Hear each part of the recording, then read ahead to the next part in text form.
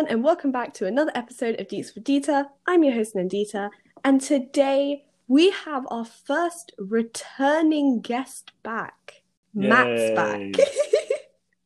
I like it, the sequel. I like it. This time it's personal. The return of Matt. I should have just called this episode The Return of Matt. But yes, Matt is back, and we are going to be talking about the Oscar films of 2019. Now, I looked at this roster of films, and I can't lie, it was a very weird year. Yeah, I mean, to be honest, it was weird year for a number of reasons as well, because the Oscars had they seem to have made a big cock up of it before it even started. So they had I don't know if you remember the Kevin Hart debacle, where he was going to host and then he quit. And then they had, what was it called? I wrote it down. They added that, they were trying to add an extra category called Most Popular Film. And I don't know if you knew this, but they tried to add a category called Most Popular Film, and everybody thought that they were doing that just so that Black Panther could get. It was almost like a token award, and then so they added it, and then they took it away again. And then there was another one where they were good. They planned to take four of the categories off the TV schedule, so they weren't going to show in the award ceremony. They weren't going to show cinematography or editing.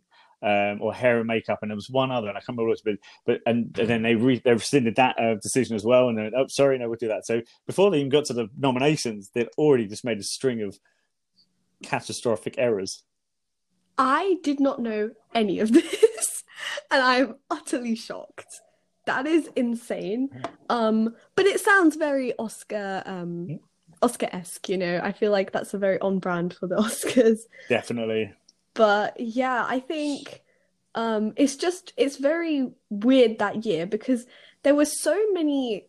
Because I was even on like Twitter, and I was like I'm on like film Twitter, so I get loads of posts from like people, big film nerds on Twitter, and they randomly spoke about how 2018 as a year of films, they were just really weird. And like apparently like your favorite film of 2018 says a lot about you because there were just weird films that came out that year. Okay, so what was your favorite 2018 film then? Do I remember? Honestly, no. I have no clue. I mean, I have a good winner for the 2019 Oscars. Like, well, 2018, your favorite film was obviously The Shape of Water. Just saying. No. No. You still have not convinced me. It's better than the last time I had watched it, but it's still not great. But episode 100 of the podcast, we'll rewatch it again, and we'll keep rewatching it until you agree it's the best film of the year. We'll see. I don't think that's ever going to happen, but I appreciate your determination to try and make it happen. So the films of this year that came out, because it gets confusing with the Oscars because their ceremony is like in January of the next year. Yeah. So like even though all these films came out in 2018, they class as the 2019 Oscars. So it's a bit weird. So the films that came out in 2018 were Bohemian Rhapsody this is for the Best Picture nominations. So Bohemian Rhapsody, Black Klansman, A Star is Born, Black Panther, Vice, Roma, Green Book, and The Favourite. So already that's a very weird mix of films. Yeah, very, very strange mix for sure. I don't like when I was thinking about these films, I didn't know how to like even compare them with each other, but yeah, well, it's kind of got as you know, Oscars is kind of all about kind of that tokenism thing. But you kind of got if you kind of split it out, you've got your period piece, you've got your foreign film, you've got your political one in there, and so, but no, it's a weird mix, and obviously Black Panther is a strange for a film of its type is a strange inclusion in Best Picture.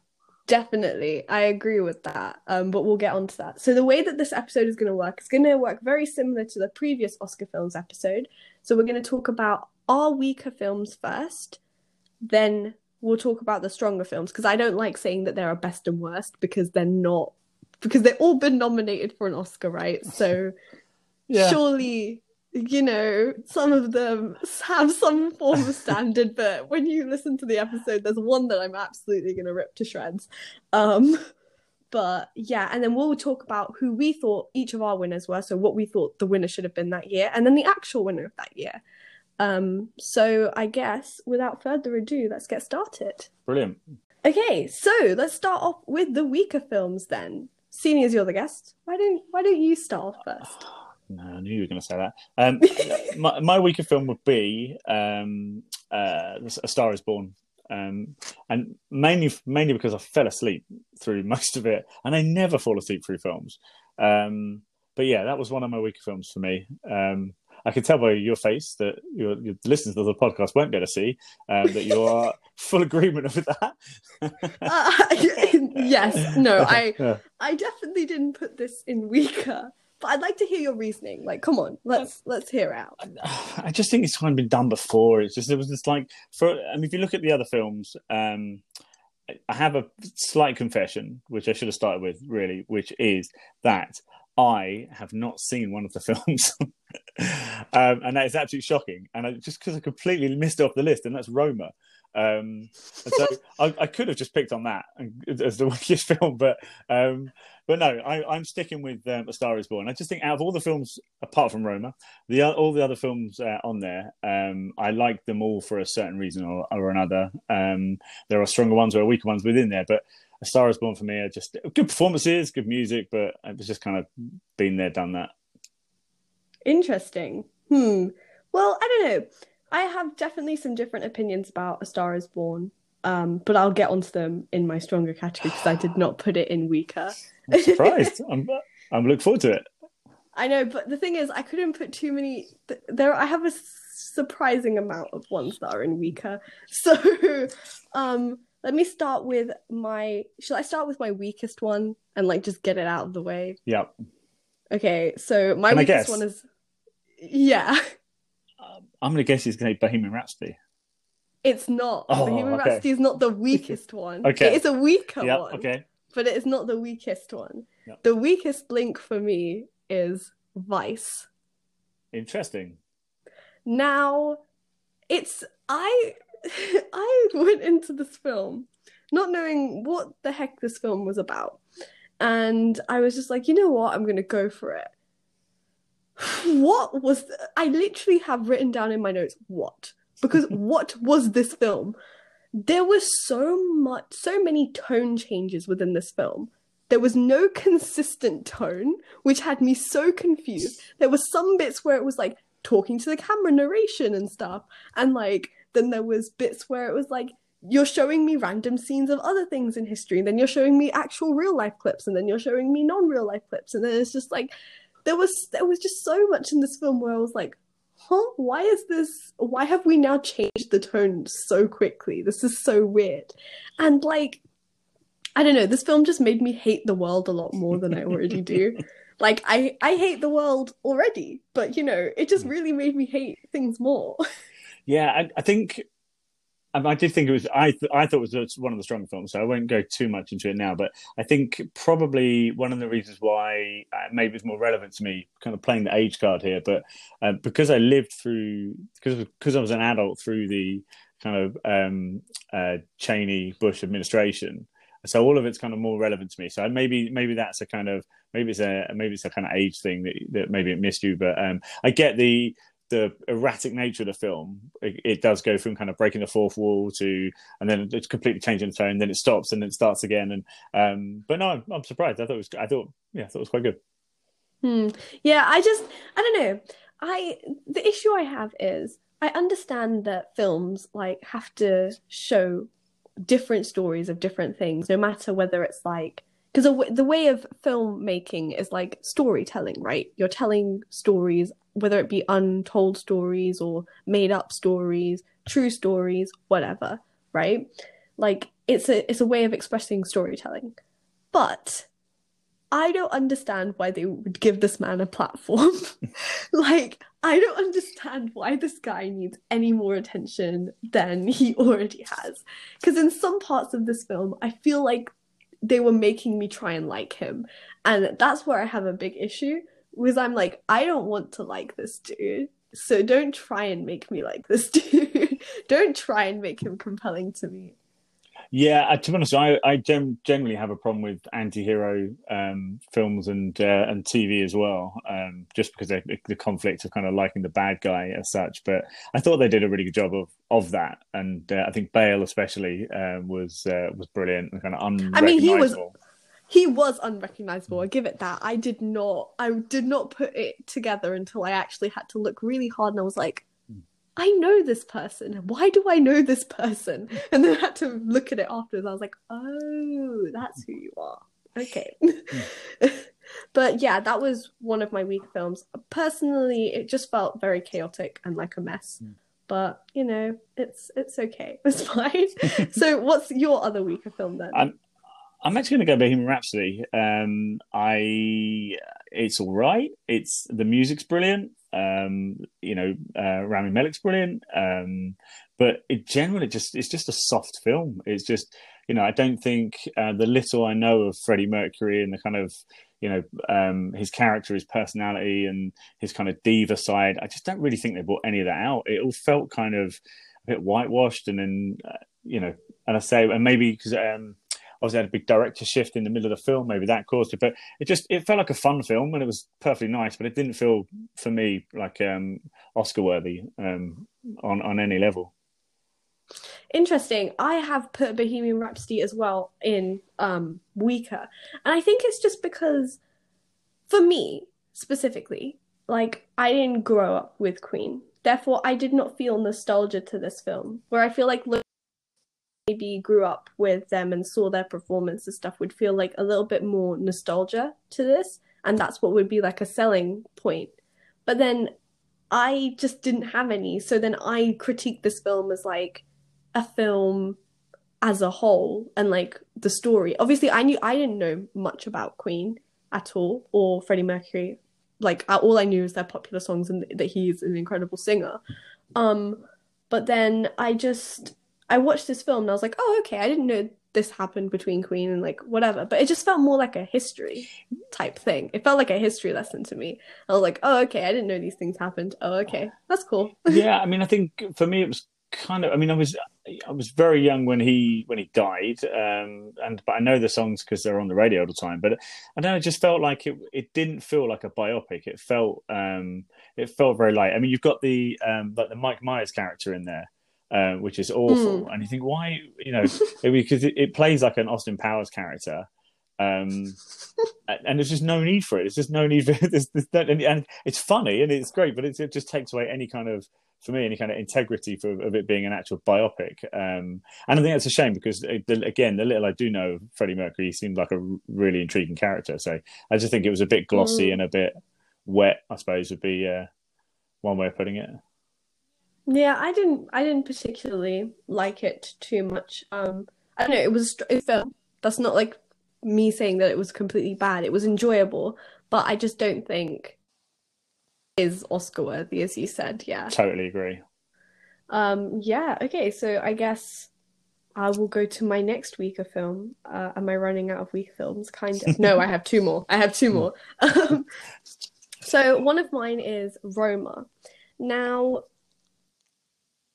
I thought this was brilliant. Did you? Or should we rewind like a few minutes earlier? I 100% agree with whatever you're about to say. Okay, well, I don't know whether you'd want to because I don't know. For me, I think people who I watched this film, I think a bit prematurely, right? Because I watched this before I properly started like looking at films in like a proper intuitive way. And I watched this and I think it was just I didn't understand it. And that's the pure reason of why I didn't like it. Like the cinematography in the film, because this is like a black and white foreign film. I mean, visually it was stunning. I absolutely loved it. I loved the whole black because I haven't seen many black and white films. So for me, it was kind of interesting to see the cinematography in this film. But overall, you know how when you have films that are quite impactful, and you have films that are like quite like have a lot going on. Sure. This film didn't really have a lot going on throughout it, and it just more went through like storytelling. Like when you see those like day in the life type things. Like imagine you're doing like a day in the life thing of this one particular person throughout like a month, like months. But like obviously not showing every single day, like, but showing like the general premise of what this person goes. A lot like there were parts when like it did get interesting and there was some like actual plot heavy stuff, but the point is it took too long. Like it felt like it was dragging on and then interesting things happened towards the end. And I don't know. I just don't think it was my cup of tea. I do appreciate the artistry of this film. Maybe I have to rewatch it again and maybe see if I understand it again now. But for me, as like an initial thought when watching it, I don't know. I didn't think it was um I just didn't understand it. Yeah, I think sometimes, and again, not speaking necessarily about Roma having not seen it, but I think sometimes with the kind of art house Oscar nominations, there's a willingness to want to like it or want to think it's good because it's nominated for an Oscar, but actually sometimes those things are really difficult to understand unless you are educated in the world of cinematography, or Exactly. sometimes it can be a beautiful picture, just doesn't really impact you or touch you in any way. So yeah, I can understand that. Yeah. So I feel like I need to go away, educate myself a little bit more about cinema, and then go back and watch it because it is on Netflix. So I will definitely. And maybe, who knows, Matt, maybe you can rewatch it again. I'll rewatch it again. I don't know if the first time round was too was too emotional. I don't know if I could do that again. If you should check out a film called City of God, which was similar, I think, based in Brazil. And I don't know if there was two of them, but they were nominated for Oscar, I think, and they're very good, very easy to watch. Cool. So City of God. I will have a look into that. But yeah. Okay, do you have another weaker film? Or have I just got a plethora of weaker films? There was only 8 to choose from. I don't want to be bad. I mean, it's difficult because I want to say something, and we're friends, right? Okay. I know what you're gonna say, right? And I have a similar, because I have put one film. I cheated a little bit. I put one film as an in-between film. Like I couldn't put it as a weaker, and I couldn't put it as a stronger. And I think you're probably thinking of the same film that I'm thinking. Yeah, maybe. It's not that I don't like Black Panther. Yeah. It's not that I don't like it. It's a good film. I just don't think it's not even the best Marvel film. So it's not by quite some way as well. And I think the impact it had on the industry, in the media, globally, was huge, and that deserves a huge amount of respect. But really, I didn't think it was. I think it was a great Marvel film, and therefore, I didn't think including it in the Oscars was. Against the others, I didn't think it's really kind of cut some mustard. Yeah, no, I agree with things that you're saying about that, but I'll talk about it in the other segment because I kind of want to, because I have too many weaker films. I thought, you know what? I don't want to put this film as a weaker film as well, so I'm going to put it as an in-between. So I'll talk about it in the stronger segment. But I do agree with a lot of what you're saying. But I think I understand a little bit more why after understanding some of some of the things that Ryan Coogler has said, following on from like Chadwick Boseman's passing, like some of the things that he said about the way Chadwick Boseman like contributed to this film are important to think about when considering it as like an Oscar nominated film. So I'll talk about that in a second. Another one of my weaker films is The Favourite. Now, I did not know what to expect. A lot of these films is like, I did not know what to expect when walking into this film. I definitely didn't know what to expect when walking into this film. And it was just plain weird. Like, I think this is probably the film that's closer towards more of the stronger, but I'm putting it in a weaker purely because, like, I just think it was a bizarre film overall. And I don't think it's like Marmite. You'll either love this film so much or you'll be very confused and weirded out by it. And don't get me wrong, I enjoyed the ploys in this film. I loved the fact that like it was the ploys for like the most powerful position of being like the queen's favorite and stuff, and like how they like manipulated different people and stuff like that. Like I really enjoyed that. I enjoyed that aspect of it, but it just felt very weird. Yeah, I mean, it's a mental film from start to finish. It's not. Yes. Olivia Colman is just amazing in it. She is. She won that year, right? Did she run Best Actress that year? I'm sure she did. But yeah, I'm gonna Google that whilst you speak. But it's an insane film from start to finish. You kind of have to pause it every now and again and go, what the hell is going on? But I kind of loved it. I love the craziness of it. And it's and actually for a recommendation, if you think that's crazy, the guy that directed it is a Greek guy, and he did. And I'm not going to try and pronounce his name because I will get it wrong. But he did a film. He did a film called The Killing of a Sacred Deer, which is two of my least favorite actors. It's Nicole Kidman and Colin Farrell, and Colin Farrell has to, for some insane reason, has to decide which one of his family dies. And it's the darkest, messed up film I've ever seen. Well worth watching. But yeah, so he's got previous for crazy films. But yeah, no, the favourite I thought was, I just didn't really understand what was going on throughout the whole thing. And yeah, maybe that was the point. I don't know. Maybe it was the point. Olivia Colman did win Best Actress for that year for her role. And then also, as we mentioned, it's like the films that I'm putting in weaker are the people who won like Best Actor. Because like Rami Malek also won Best Actor for Bohemian Rhapsody, which I did think was very deserved. Like that was very deserved in itself. Yeah, because again, I may have thought Christian Bale was better for that role, but again, you know, as always with the lead actor, lead actress category, they're all amazing performances all the way through. So it's tough. Anybody can win that. So it's fine. Yeah. Okay. I'm assuming. Do you have any more weaker before we move on to stronger? No, I'm good. Okay, awesome. So now it's going to get a little bit more interesting when we talk about the stronger films. But yeah, let's move on. I'm going to start off to pass on to you. Did you say your stronger film? So not your strongest yet, because actually jumble it up, because we want to say our like winner, like a saved for last. So jumble it up. So don't say it's like your strongest film, but give me one of your stronger films. I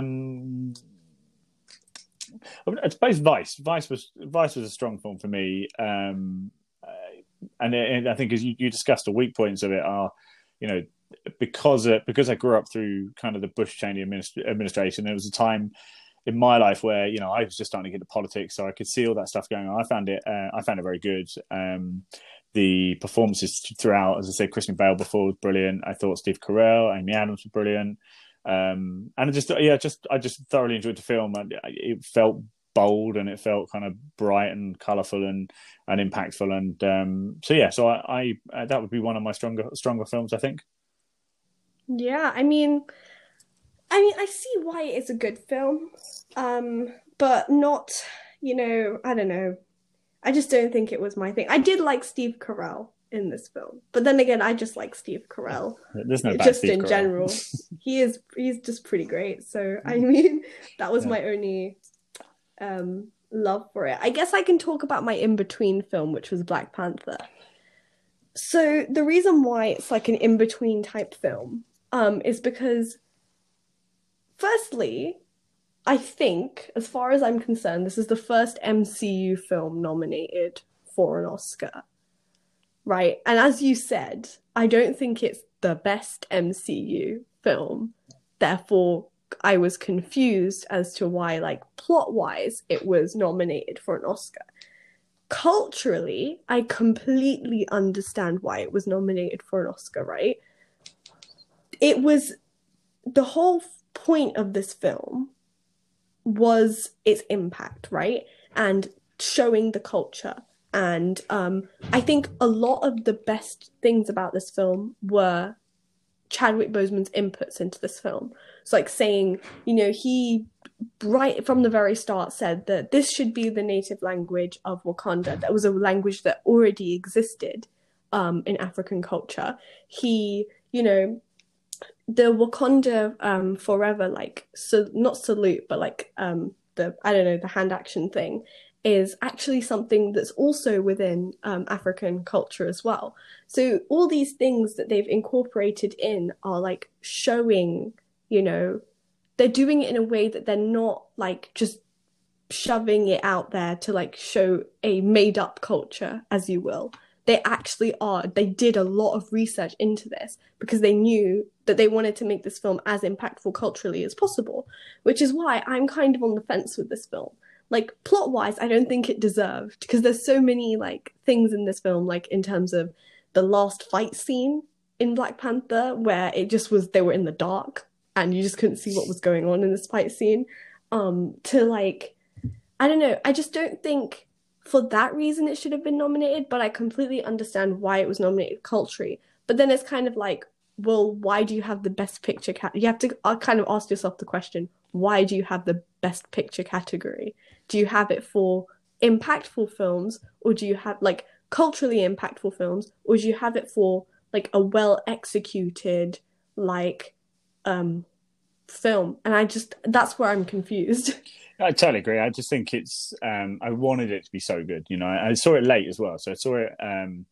Been at the cinema for a good few weeks before I saw it, and obviously the media kind of hype around it, and all the impact it had. I really, really wanted it to be better than what it was, and when we talk about the other films, even the weaker films, you've got kind of standout acting, the standout kind of reasons of why they're in, whether we like them or don't like them. There are clear reasons why they're in that category. And I just can't find them with Black Panther. And so it's a perfectly good action film. It's just, I mean, if you think the year before Logan was nominated, and yes.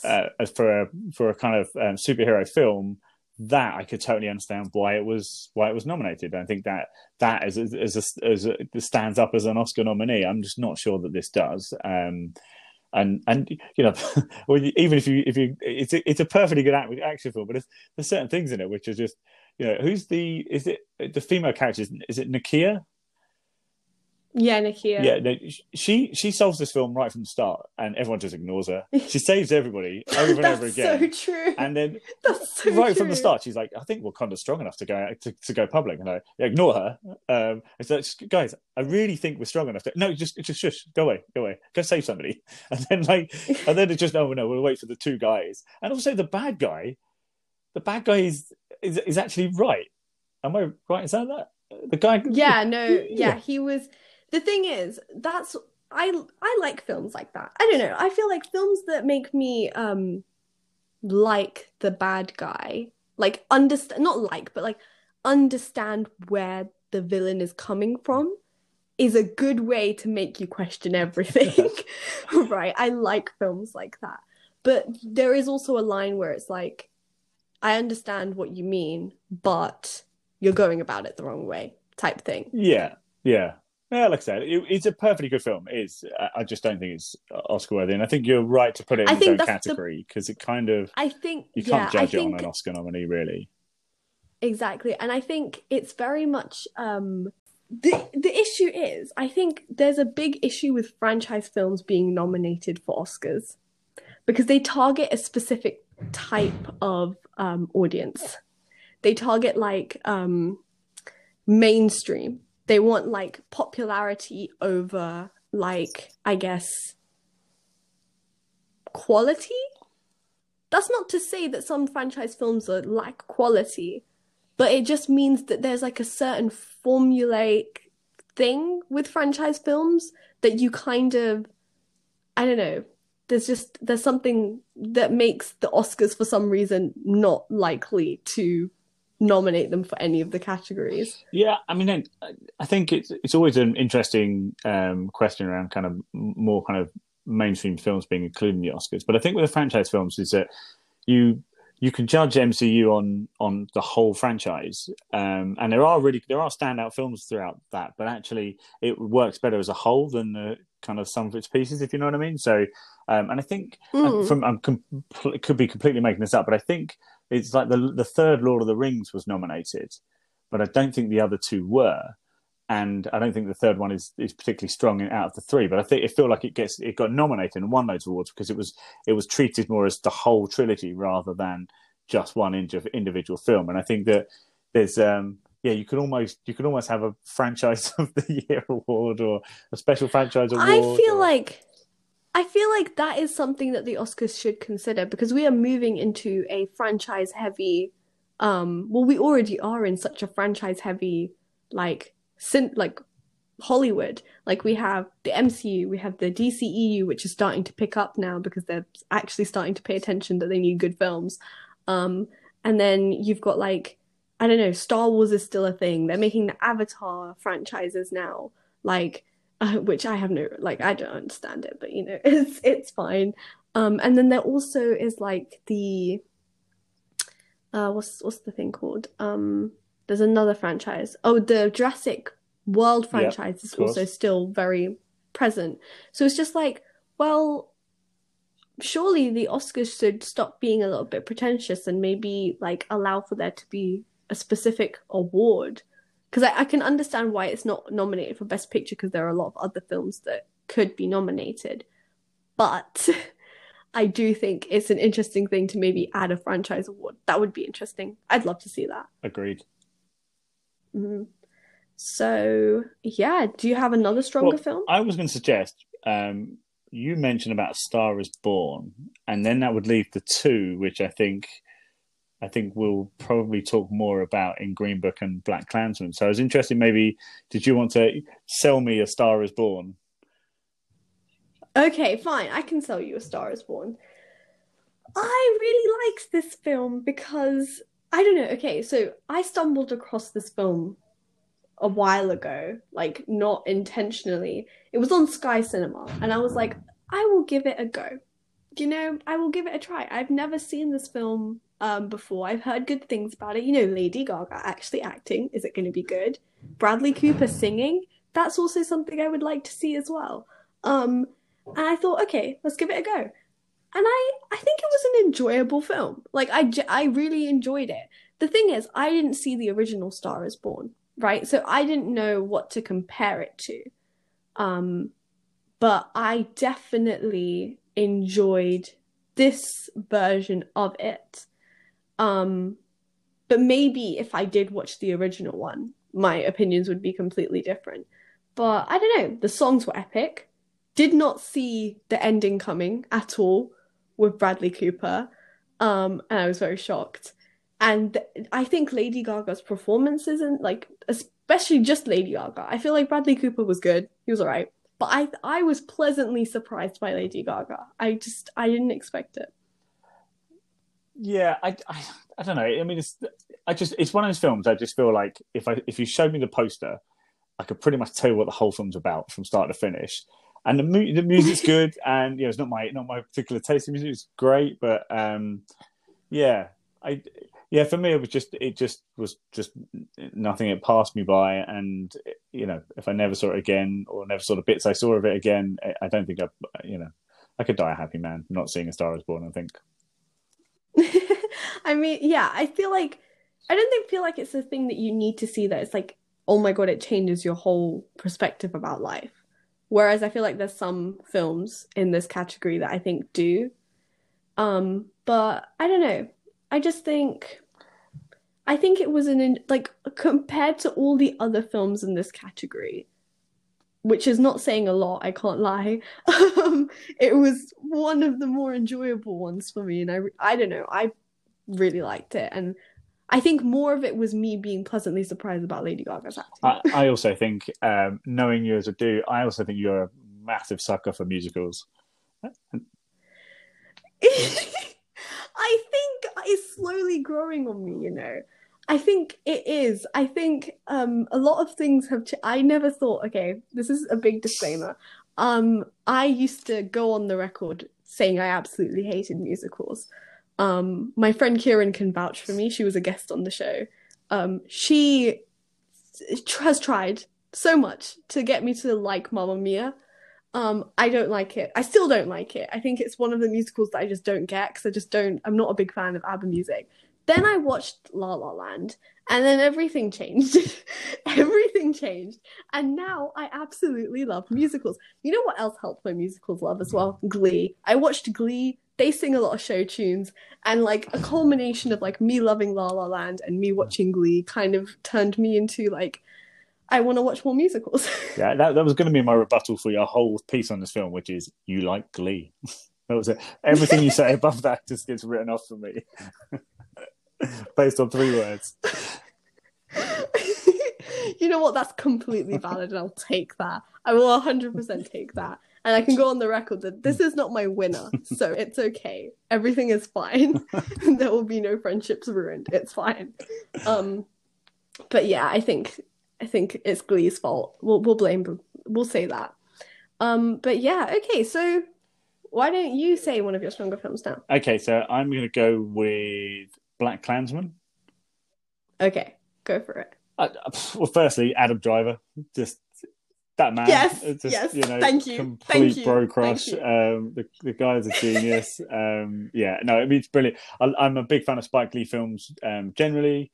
It just had everything. It had all the things you talked around, kind of being kind of impactful and kind of talking about kind of very serious kind of matters, but also did it in a kind of like impactful way, but also in a lighthearted way. And some of the bits hilarious. The casting was genius throughout.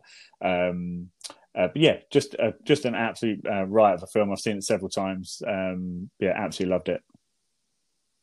I think the premise of this film was so good. It's like you're trying to get a black man to infiltrate the KKK. And that sentence in itself, because that's how I would describe the film to someone. And if I describe the film to someone who had like never seen it but wants to know what it's about, and I said that to them, they'd be like, "What? Wait, you're joking, right?" And like it's like, whoa, this is actually insane. Yeah. And the whole film, start to finish, so entertaining. And the last bit of the film as well, where they try and relate it into today, is very, very important. And I really appreciated that. Absolutely. It's a real kind of, it takes you on this sort of lovely, entertaining ride, and it's absolutely brilliant. And then it's just like, wham, right at the end. It's like, oh yeah, that thing you saw on the news last week, that's this. And no, it's brilliant. Absolutely brilliant. Honestly, it is insane. And I don't know, I am a sucker for Adam Driver as well. But I'm going to appreciate a different person in this film, and this person is John David Washington, right? Now, when I watched this film the first time, I did not know John David Washington. I did not know who he was. Then I watched Tenet, and I was like, ooh, John David Washington, he's pretty good, He's like, because he's the main character in Tenet. And I was just like, okay, he's someone I should watch out for. Then I researched about Black Klansman, and I was like, so I've seen this dude before, but I was not aware that I had seen this dude before. And I was just like, well, now I'm just pleasantly happy. Like, this dude has now 2 consecutive films where I'm like, this is amazing. This is incredible. I want to see more from you. And I don't know, I think he's one to watch for in the future. Yeah, no, totally agree with all that. And I would say my favourite piece in the film is Topher Grace being casted as David Duke. And it's just like that kid from that 70s show, and he's absolutely brilliant in throughout the whole film. And he takes a character which is pretty a despicable human being on every level, and portrays him brilliantly. Absolutely loved it. Yeah, I just think this was... I think another thing that... I've started to learn about myself is that I think I am a sucker for films that are set in a specific era. And I think this era, like because of the aesthetic of the film, like the clothes, like the way the streets look, like stuff like that. I think I'm a big sucker for that.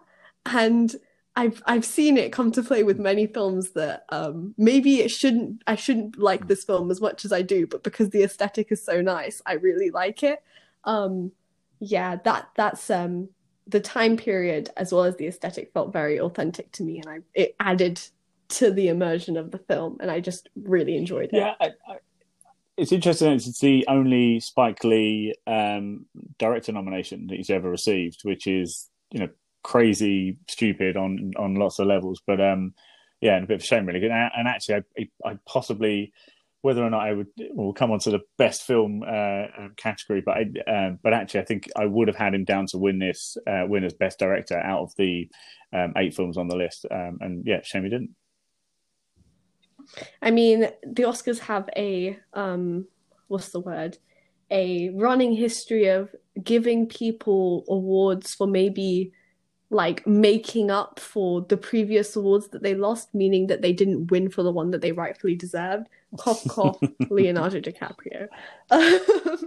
So there is like a running history with that type of stuff. So did you have another Oscar film that is a stronger one for you? Yeah, but just leave Green Book to talk about, which I absolutely loved from start to finish. Just for lots of reasons. It's a beautiful film to watch. It's again great music in it. The 2 leads are amazing throughout. And again, impactful story again, which kind of runs as a theme through a lot of the nominations on that year. But yeah, no, I thought it was great. But how about you? What's your thoughts on Green Book? I think it was great. I mean, I really enjoyed it. I watched it only like a few days ago, and I was very, very compelled by Mahershala Ali's character.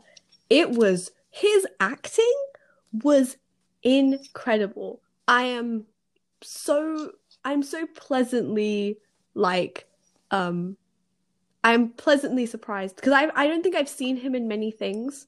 Like I haven't seen him in his I think his best work, and this is I think some of his best work, and he is an incredible actor. His capability is insane. Totally agree. And then just to shout for Viggo Mortensen as well. I mean, I'm a big fan of Viggo Mortensen anyway, but I think he's brilliant throughout. And again, just and the kind of the juxtaposition of those 2 characters, the whole kind of I love a buddy film anyway. I love an odd couple film.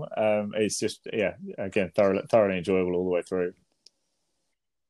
I don't know. This is my controversial opinion about it, but I didn't particularly like Tony's character. No? No, I don't know. I wasn't completely sold at the end. Like I wasn't completely sold by it. Like the character growth of him throughout the entire film was insane and incredible, and I was extremely impressed. Like he goes from like throwing away dishes that like Black people had used in his house to like openly welcoming like a Black man into his house at Christmas, which is a big change to happen. But at the same time, there were just some bits where I was just like, and I know that there's only so much you can do to make it believable in the time period. Like you can't have someone be completely like go a complete 180. Like it has to be like some form of compromise of like between the 2. But yeah, I don't know. I wasn't completely like oh, he's an amazing character, but his acting was super good. I think that I mean, I like the character. I think that, I know that the real Dr. Shirley's family said that the film was completely incorrect, as was the book it was based on. And they had similar issues with the way those characters were. But I mean, I think it just kind of has a slightly Hollywood ending, I think, with the whole welcoming into family. But again, I love a buddy film. So I'm all for it. I mean, is the Green Book a Christmas film? Oh, I like it. That's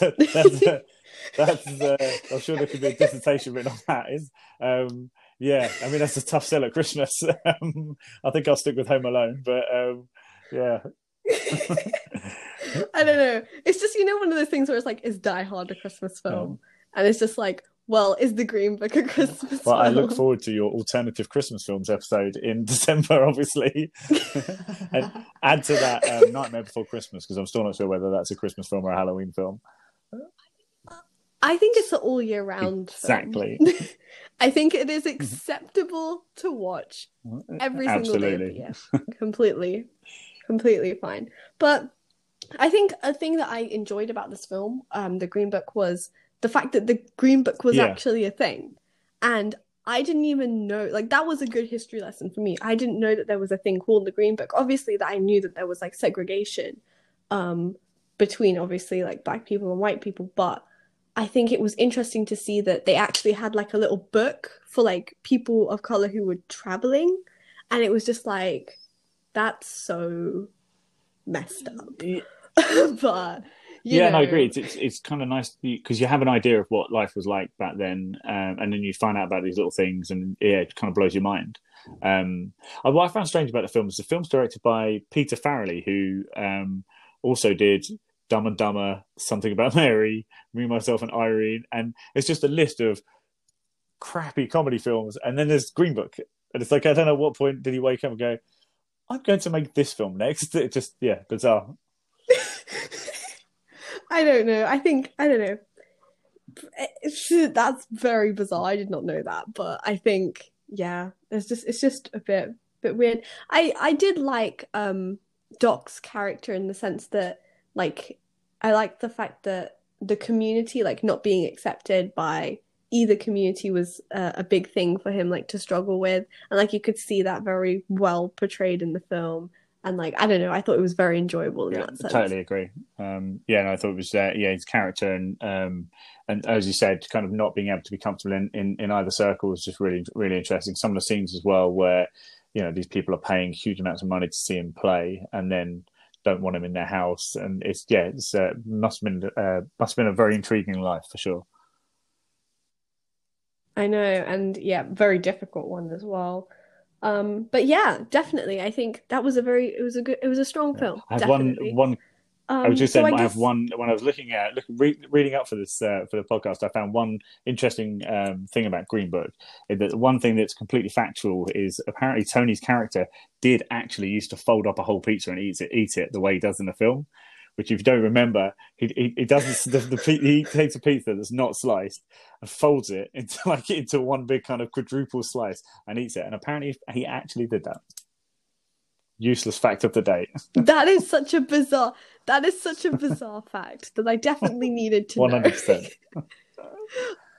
Yeah, I'm trying to remember when that happened, but I think I recall when it happens. I think it's when they're in the hotel, right? Yeah, I think I remember that. Yeah, it's so bizarre. That's such a. Oh no, you know what? Another bizarre thing about this film. I was saying this to my mom. It was like I just started bursting out laughing when this happened. But when they're in Kentucky and they pass the Kentucky Fried Chicken, and Tony just gets so excited. Yeah. And rightly so. I think we all would join him. I think I would be like that, but I just was not expecting it at all, and I just bursted out laughing. But yeah, overall, Green Book, amazing film, definitely his stronger film. So I think we've covered all of them then, right? Okay, so I guess now we're going to hop on over and talk about our winners versus the actual winner for that year. Okay, I'll start off with my winner. For what I thought should have won that year. Now, this was tough. This was genuinely very tough because it was really between two. And purely because I have such a soft spot for Adam Driver and I have a very big soft spot for now John David Washington, I have to say that The Black Klansman is my winner for this year. Yeah, I totally agree. I think Green Book runs it really close. But yeah, for me, I totally agree. I think Black Klansman was the standout for me. I did not expect you to agree with me there. I was so convinced that you were going to go for the Green Book. I was going to go for Roma, but decided probably best not. It was close. But yeah, I don't think there really isn't much in it. I just think I think with Black Klansman for me was, and although they're both based on kind of on true stories, I think Black Klansman for me was just it's just nothing. When you hear that tagline when the trailer comes out, about what the film's actually about, it blew me away. And to find out that it's based on, true scenarios is amazing. And then a little bit like where Black Panther failed for me. So you get that initial movie buzz, you see the teasers, and you build up a film in your head. But where Black Panther doesn't deliver for me, Black Klansman absolutely does from start to finish. Absolutely nails it. So that would be my winner. Yeah, I definitely agree. I definitely 100% agree. I think for me, the selling point of this film was, I don't know, there are a lot of films to me that are very marketed towards Oscars. This is another problem that I have. You can tell when Oscar season is coming when you see a load of films just hit the cinema that are all nominated or like all been award season buzz and film festival buzz and stuff like that, and they all get released December, January time, right? What I liked about this film is that it was not released in December, January time. At least I remember. Imagine if I'm wrong. No, I need to check that now. Hold on. Imagine if I'm completely wrong. No, I don't think I'm wrong, because I remember actually taking convincing my parents to come watch this with me. Release date. Yes, okay, I was right. Okay, August. So it released in August, right? And I think it released more because Spike Lee I don't think Spike Lee's the type of person to have hidden motives of I want this to win. No. When that specific films are made to be nominated or considered for award season. I think that he wanted this film to be impactful, but he didn't care whether it was nominated or not. And I was happy that it did, though. Yeah, I totally agree. And I think that, Spike Lee comes across like a guy that doesn't really care about that stuff, which is probably why he hasn't been nominated before as well. But yeah, no, I totally agree. He just stands up. It feels like an original film. All of the characters are brilliant. All of the acting is brilliant. Direction is brilliant. Like I said, the impact of that final scene, tying it to modern day events, is an absolute masterstroke.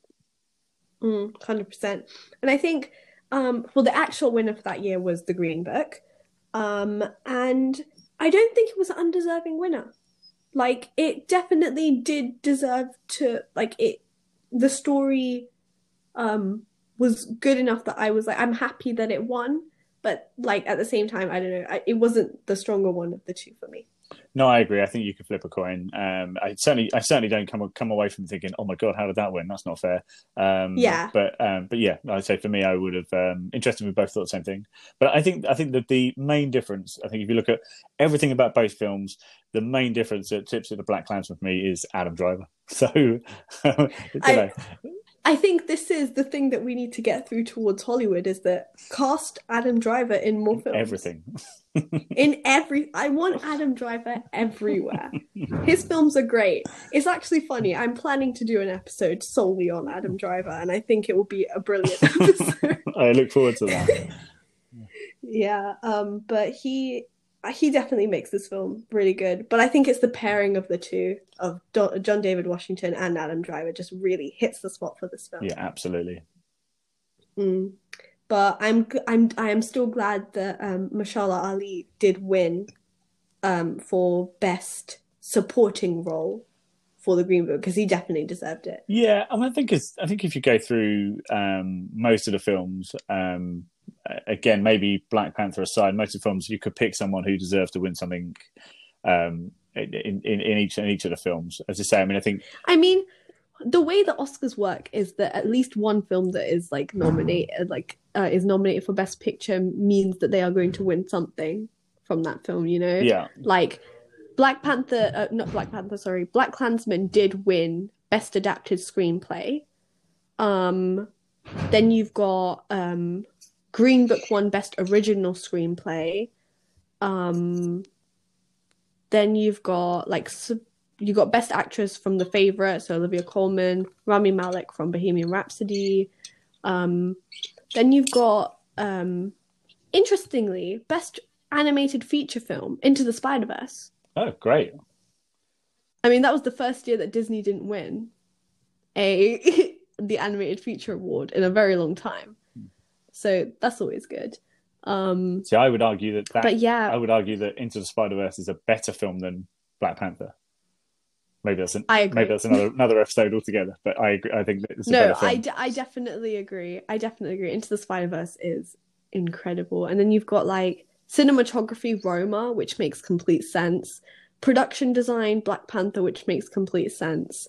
Along with costume design. Best makeup and hairstyling for Vice, which also makes sense. Visual effects, interesting. Visual effects. Avengers Infinity War was nominated that year and did not win. Okay, that's intriguing. That is quite interesting. It did not win. First Man won, which I didn't see, but it's a Ryan Gosling film, so maybe I should watch it. That's okay. It's a long film, but it's good. It's worth a watch. I mean, yeah, I mean overall, and Best Director went for the person who directed Roma. So overall, like everything won something, except maybe did A Star Is Born win anything? Oh, Best Original Song, which makes sense. Yeah. So like all of the things that were nominated for Best Picture won at least something, which is tends to be the way this thing goes. Cause yeah. But yeah, I think because then people would argue, well then if they didn't win anything that year, why were they even nominated for Best Picture? So yeah, I guess that was very interesting. I don't know. I learned a lot of new things that I didn't know, especially about the fiasco of the Oscars 2019. Check it out. It's all true. Yeah, check it out. It's some interesting clangers that they before they even got started. So yeah. I mean, before we finish this like whole thing of the Oscars of 2019, I'm just curious of your opinion of what do you think is going to happen for the Oscars of 2021? Oh wow! I mean, I think that's going to be interesting on every level, isn't it? What with the lack of releases, the lack of, I mean, the Oscars is the ceremony, right? So you need that, you know, you need the glitz and the glamour, and you need the dresses and the suits and who wears who, and you know, because there's so much about that. I mean, if you look at the other awards out there, I think the BAFTAs stands up as an award ceremony with integrity. I think you look at the Sundance Festival, Cannes, all of these have way more kind of they hold more weight than the Oscars do. But the Oscars is the one because it's got the big show, the big presentation. And traditionally, I think it's more based on tradition, and it's more based on like legacy. Yeah, so I'm just not sure that the Oscars how they're going to get away with a 3-hour Zoom award ceremony. And I mean, the BAFTA. Who was it? There was a recent award ceremony that happened that went really well. Yeah, and I think it was the Golden Globes or something like that. It was one of the American ones, wasn't it? And they did one, but again, they added that sort of comedy element of like a courier sat outside every nominee's house with an award, and then you know if you won, you got given it. If you didn't, you saw this guy drive away with your award. And I just don't think the Oscars can get away with the comedy element because it's supposed to be this kind of stand-up award ceremony. So it will genuinely be interesting to see how it's managed. But knowing the Oscars, it will be managed badly. And like, I don't even know what could be nominated this year. Like already, I've seen quite a few films, 2019 released films. I'm just thinking, what could get nominated at this point? I'm not. I certainly have not seen enough kind of standout films this year. With all the release schedules being put on hold, it's been very, very interesting. Definitely. I'm interested to see how it goes. But it'll be coming soon. I mean, we're in October now. So like what, November, December, January, like February. Not long though. It's like 4 months.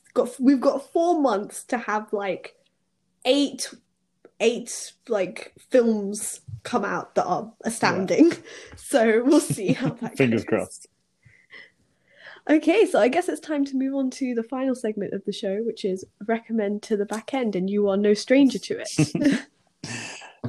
Okay, Matt, guess what? What? You're going to be proud of me. Uh-oh. I have her to the back end this week. Yay! I have her to the back end. Finally, it took a pandemic to convince you that the world isn't brilliant and everything isn't amazing. I love it.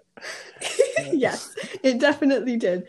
So, Netflix films. So I'm going to start off first because I feel proud of myself that I have her to the back end. Go for it. But Netflix films don't have a reputation of being good. And that's my starting point. And that could lead down any road because there are so many Netflix films that have just been bad recently.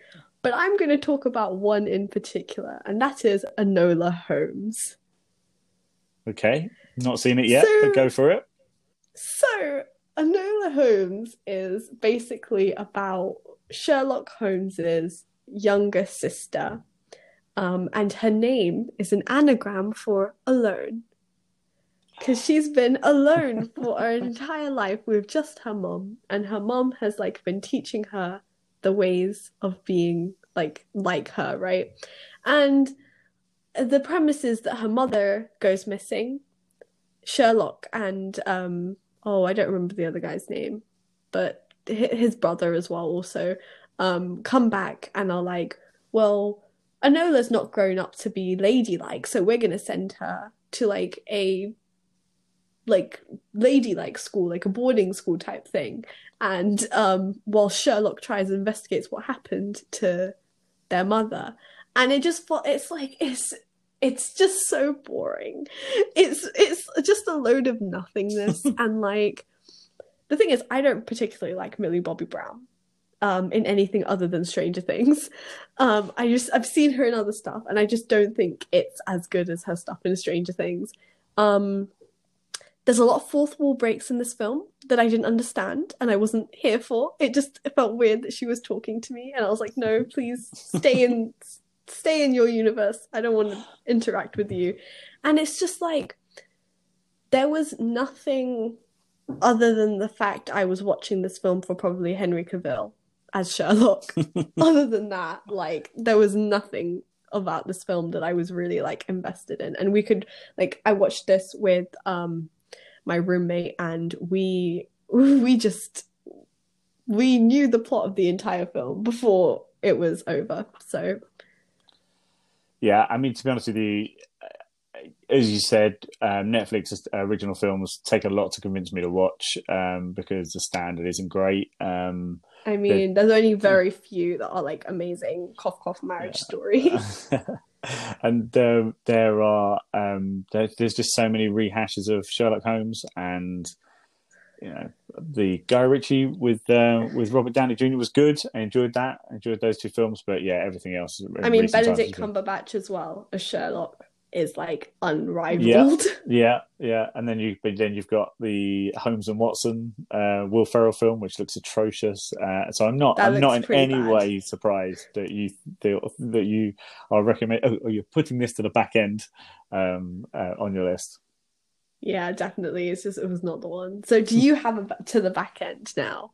I flipped the script. Probably it feels harsh saying to the back end, but I watched Bombshell recently on Amazon Prime. Oh, right, okay. Which is the kind of true story of a load of Fox News reporters, female Fox News reporters who eventually kind of turn against their big, horrible, sexist boss.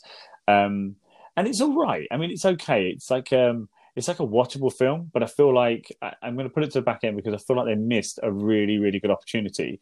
The film kind of spreads across sort of 3 or 4 different characters, and you get these kind of 3 or 4 mini stories. And I think if they'd have just stuck with the key story, which is Nicole Kidman's kind of part in the story, I think it could have been a really, really good film.